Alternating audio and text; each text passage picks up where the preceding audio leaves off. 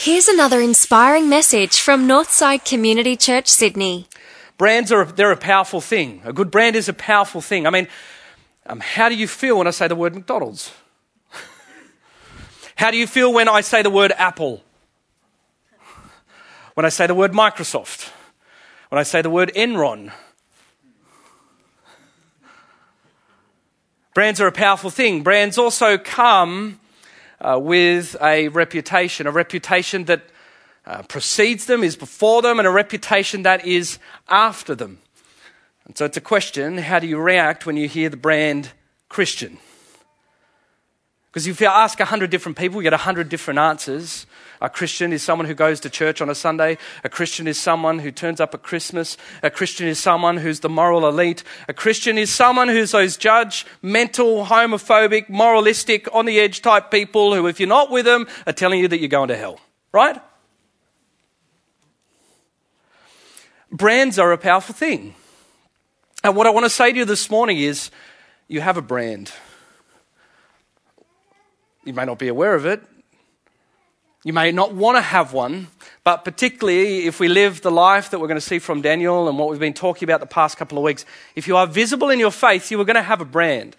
And first and foremost, you need to recognize that that brand will precede you. There is a brand before you. And certainly, that's a brand that is all through the newspapers this week, as we've seen that Cardinal George Pell has been charged. Many of us here think, oh, that's fine. We're Protestants, they're Catholics. It doesn't matter. It won't affect our brand. Come on. My non-Christian mates don't know the difference between Catholic and Protestant. All they see is another guy and the church. Yeah. And that's tough. That's why we said is that when you move into your workplace and the unis and home and your social groups this week, when you hit that brand that precedes you, you're going to want to hide. You're going to want to step back from that. You're not going to be visible because of that brand. And in many ways, you and I can't affect that this week. But there is a part of the brand that we can affect, and that is the brand that follows you, that goes after you. You know, there was a guy called Jeff Bezos. He was the founder of Amazon.com. Here's what he said. He says, your brand really is what people say about you when you have left the room. I like to think of brand that way. And I think that is the positive way to think of brand, because if there's anything we can affect, it's affecting the way that people think about you when you've left the room. You have a brand. Whether you like it or not, you have a brand, and how you live, how you act, through your personality, through your views, through your heart.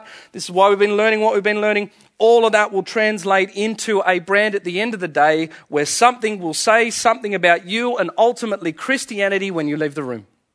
So here's my question for you. What are people saying about you when you've left the room?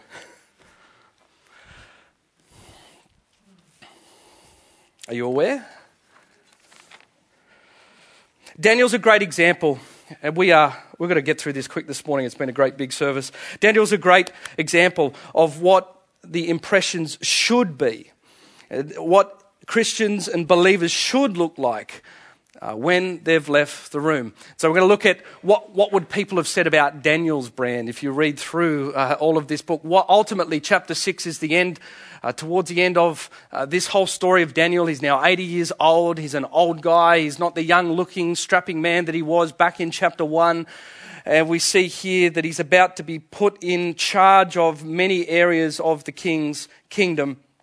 And so Daniel is a great example of that reputation that followed him when he left the room. So what was that? Here we see the first thing. What could people have said about Daniel when he left the room? The first thing they could have said about him was, he was with us.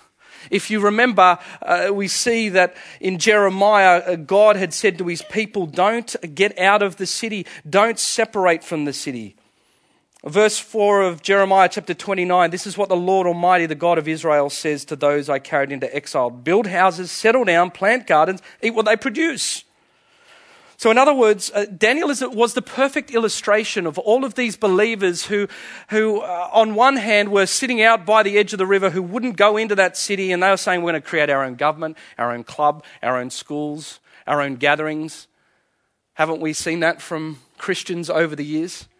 And God says, don't stay out there, go in. Go in, be present. He was with us.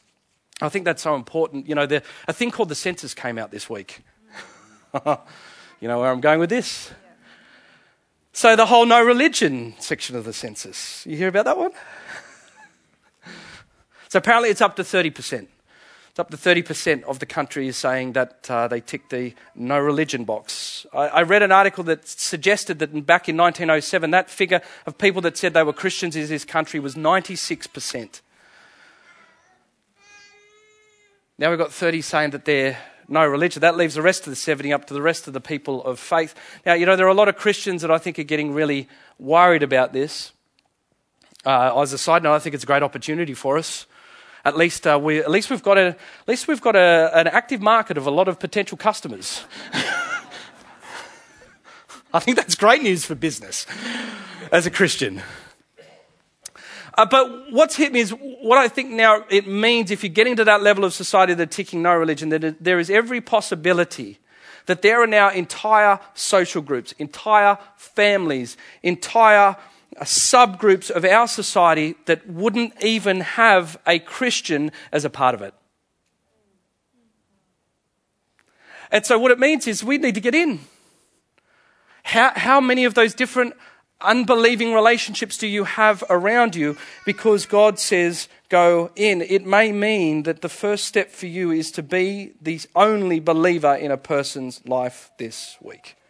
It's so important at a practical level. You remember I told a story about my friend Damo. I'd known him all through school. And I went overseas to go and get a bit crazy over in Canada. And we're about to go and hit the nightclub. And he says, I don't do that anymore. I said, why not? And he says, I've become a Christian. I'm thinking, great, that's just my luck. Get away from the parents and the church, want to go to the nightclub, and I run into a Christian. And then we're like, down the track years later, we're sitting in his spa, kicking back, having a beer, having a chat. And he said, Sam, how come you never told me about Jesus? You were the only Christian I knew. How come you never told me about Jesus? Daniel was visible. He was with them. Not only that, he was for them. He loved the city. Look at verse 2 here. It says, the administrators over them, one of whom was Daniel, the satraps were made accountable so the king might not suffer loss. Daniel's not only with them, but he's loving the city. Daniel is not only working in the city, but he's working for the city. He's working in order to ensure that the king doesn't have loss. So look, first of all, what are they saying about Daniel? He was with us and he was for us. Here's the second thing that we see of Daniel's brand when he left the room. What we see is they would have said, he's awesome. The guy's awesome. Verse 3, now Daniel so distinguished himself amongst the administrators and the satraps by his exceptional qualities that the king planned to set him over the whole kingdom. The word exceptional there is a bit hard to translate, but it literally meant because of the excellent spirit that was in him. So it meant excelling or surpassing. It probably had to do with his leadership. In other words, Daniel excelled at being excellent. He was very good at being excellent. I call it the voice principle. You know, a couple of years back, there was a big conspiracy in The Voice. Even hit the newspapers. The Voice, by the way, is the program where people sing. Here's what one writer said. Tuesday night's Voice segment uncovered the Christian contestant conspiracy, whereby 6 of the 24 finalists are supposedly receiving an unfair advantage from their block voting churches. Tonight's Dean Cassidy says, contestants such as Chris Sebastian, Targa Parr, Brittany Cairns, who all worship with Hillsong Church and Baptist churchgoer Fatai via Matahu, have an advantage in the competition that relies on their popular vote. Television commentator Chris Bennett says there is talk going around that the likes of Hillsong are training some of their people for these sorts of competitions. It's a big money spinner, and even if they don't win, they can wind up with incredible careers that benefit the church. Yeah, of course, that's what Hillsong's up to, isn't it? Like they're a factory for getting contestants on The Voice. They excelled at being excellent. Scipione excelled at being excellent. Mike Baird excelled at being excellent. I think a lot of people, if you think about the brand of Christianity, often it can be daggy, right? But there is something beautiful when people see awesome Christians. Now, the great thing about this is there's often a misconception that in order to be an awesome Christian, you have to start with things like a really good voice. And then if you're really good at that, then you graduate to this thing called Bible college. And then if you get to graduate from that, then you get to be a really, really awesome Christian. And that is you get to become a minister, just like Sam. What's wonderful about all of this is that we see in Daniel, he had all of the gifts. He was prophesying, he was interpreting dreams, he was speaking out like a prophet. He had all the gifts of ministry, and yet he chose to go into the marketplace. And not only that, remember chapter 1, it said, verse 20, that he was 20 times better than all the other sorcerers in the kingdom. He was not only in the marketplace, he was so good at the unchristian, the unbelieving job that he was doing. So in other words, excel at being excellent, be awesome. That's what Daniel was about. The world needs Christian CEOs.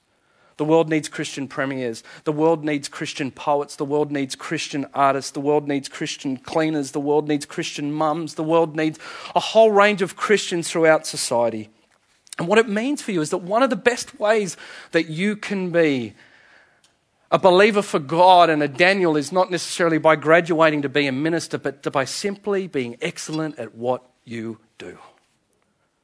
Now, if that's the case, if it's saying that one of the best ways for you to reach the city of Sydney this week is through the work that you're going to do tomorrow, how is that going to change the way that you rock up to your open plan desk at 8:45 a.m. tomorrow morning with your coffee? How is it going to change the way that you wake up with your 3 screaming kids thinking that I have no purpose and I don't know what I'm doing and I maybe God's got a plan for me, I'm not sure what's going to happen? Do it excellently. Work excellently. Work excellently. Be awesome. Daniel was awesome, and that was the brand that left him. Not only was he awesome, here's another part of his brand that they would have felt when he left the room. They would have said he was different from us. He was different. He was inexplicable. Verse 4-5. And this is where it gets tricky.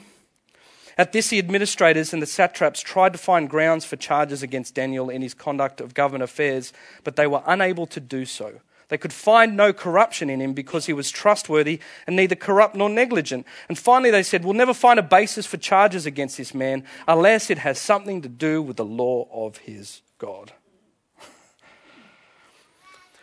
So these guys, Daniel's with them and he's for them. And they really like him. Until when? When do they become hostile? They become hostile from the moment that the king gets ready to promote him from being a satrap to a governor. The governors were the ones, the satrap was like a high civil servant and the governor was like being, the premier. Until Daniel became Mike Baird. And then they started to turn against him. Why? Probably in the first case, a little bit of just good old-fashioned workplace jealousy. Guy got the promotion, scored 5s in all of his performance review, copped a bonus and gets promoted. There's a bit of jealousy there, but actually it's far more nuanced than that. When you read through this, when was it that they really turned hostile? And it was the moment that they realised, hang on, if we can't find any corruption in this guy and he's going to be over the top of us, then he's not really like us because we're taking bribes and we're taking things on the side and we're doing this and doing it. And this whole corrupt way of life in society is just how we operate. And yet, hang on, what if the guy who's over the top of us has nothing to do with this? And you see, it was Daniel's character, his integrity, him being the same in every context that suddenly had these guys worried. And the principle is, we've talked about it, the darkness will always push back against the light. And some of you may have already felt this in your own careers, in your own workplaces. When you move to positions of authority or you move to situations in your work in which you know that if you take a stand for God in the way that Daniel did, and if people were able to see a character that will not shift, it's going to start to bring a bit of persecution. Daniel was different. He was different because of his character. He was different from us. And then they thought, we're going to do something. We've got to get him taken out. We're going to go run and rat to the king, get him to chuck him in the den. He was for us. He was different from us. Here's the last one. He lived for something beyond us. Look at verse 10. Now, when Daniel learned that the decree had been published, he went home to his upstairs room where the windows opened towards Jerusalem. 3 times a day, he just got down on his knees and prayed, giving thanks to his God just as he'd done before. Now, you have to gain some perspective on what this means. Remember, Jerusalem was ransacked. It was dead. It was gone. It was a pile of rocks. Belshazzar had used all of his best ornaments from the temple for his party, So this makes no sense. This city is gone. And so the question is, why would Daniel go out and continue to look to a defeated second-rate city when he had all the trappings of this New York City-esque city around him? He had everything ahead of him. He had all the trappings of this. Why would he keep looking to the pile of rubble at the end of the day? And the answer is that Daniel was serving the human city for the sake of God's city. Daniel lived for something beyond himself. And that's how they knew they could trap him, right? Because he had this gravity in what he lived for beyond himself that they said, there's no way we will get this guy on the basis of character. If we're going to get him, it has to do with something to do with Daniel's God. So it says he goes back, he prays 3 times a day. That's character. He was living for something beyond himself. What it means for you and I, at the end of the day, if we're going to have a brand that is like Daniel is, that Christians should be weirdly inexplicable. Don't you reckon? Many times we could look arrogant. Many times we could look stupid because we're living for something beyond. It means that we choose to take stands on things. It means that we don't get upset when promotions may not necessarily come our way. It may mean that we are rock solid and perhaps even inexplicably joyful in the midst of suffering because we're living for something beyond. And that is always the tension, or what gives rise to the tension that we feel as we get ready to finish this morning, because doesn't this story, we haven't even got to the den yet, the lion's den yet. And I'm not going to go to the den because we've heard it all in Sunday school. I thought it was fascinating about all that got Daniel to the den. The den was just the end result of all that had happened before. The den was just the end result of his brand recognition. But this is a tension that has been around for centuries, the tension between an unbelieving world and the believers. Right? We felt it back then in the story of Daniel, all of those thousands of years ago, and you would still experience this tomorrow when you go to work or to uni or in your family groups. The old believers, unbelievers, and there's a little bit of misunderstanding that I want to clarify before we finish, because I think on one hand, over in the unbelieving world, the misconception is, well, all of those Christians, they're just hypocrites. They're all hypocrites. That's why the tension's there. They just don't live how they're supposed to live. They're all hypocrites. That's part of the brand. The other one here is for the believers, that tension is, oh, well, the world hates us because we're like Daniel and we're taking a stand. And I'm thinking, seriously, come on. Don't give yourself too much kudos. I don't really know anyone that lived the life like Daniel lived. And therefore, it can't possibly be because of these lives that the world hates us. I think when it comes down to it, when believers are inexplicably different from the world because of what they're living for, then it brings a great tension as people come to consider the bigger picture. And of course, as we get to this point, we get ready to finish up a sermon like this, it would make sense that I would tell you all to go and dare to be a Daniel. To go and dare to be a Daniel was the song that people always used to sing in Sunday school. Dare to make it known. Dare to have a purpose firm. Dare to stand alone. That was part of the chorus, right? Dare to be a Daniel.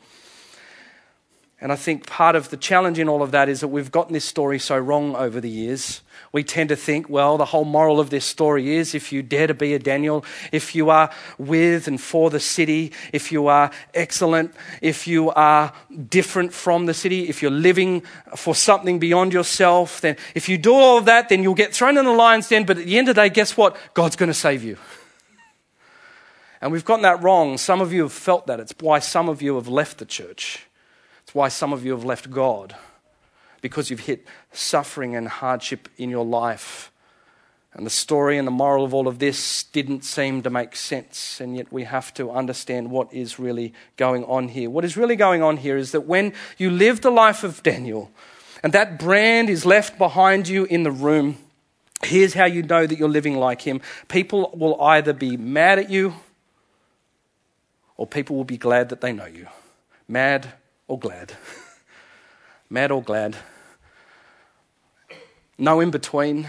They'll either be mad that you're going to show them up, or they're going to be glad, like verse 18 of Daniel chapter 6. Then the king returned to his palace, and he spent the night eating and without any entertainment being brought to him, and he could not sleep at the thought that this guy would get eaten by lions. People will either be mad. We can't help that. Daniel did all of these things. People were mad at him because he was all of these things. And because of all of these things, people were glad that they knew Daniel. And so it meant either way that it's going to be up to where that person is at and ultimately what God is doing in our lives with that reaction.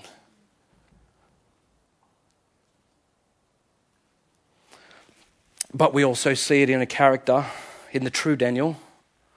The true Daniel that got thrown to the lions. Psalm 22 says, they prowl around me like lions. We also see the true Daniel that had a stone rolled over the top of him. We also see the true Daniel that when he lived a life and a brand that was so beautiful and different from the world, people were either mad at him or that they were glad that they knew him. And when we come to understand that it's not about daring to be a Daniel, it's daring to live the way that Jesus Christ lived, that we would be the sort of people that shine his light into a dark world. So, I come back to the question that I've asked you at the beginning of the message, but really of all of this whole series, what are people saying about you when you leave the room? Let's pray.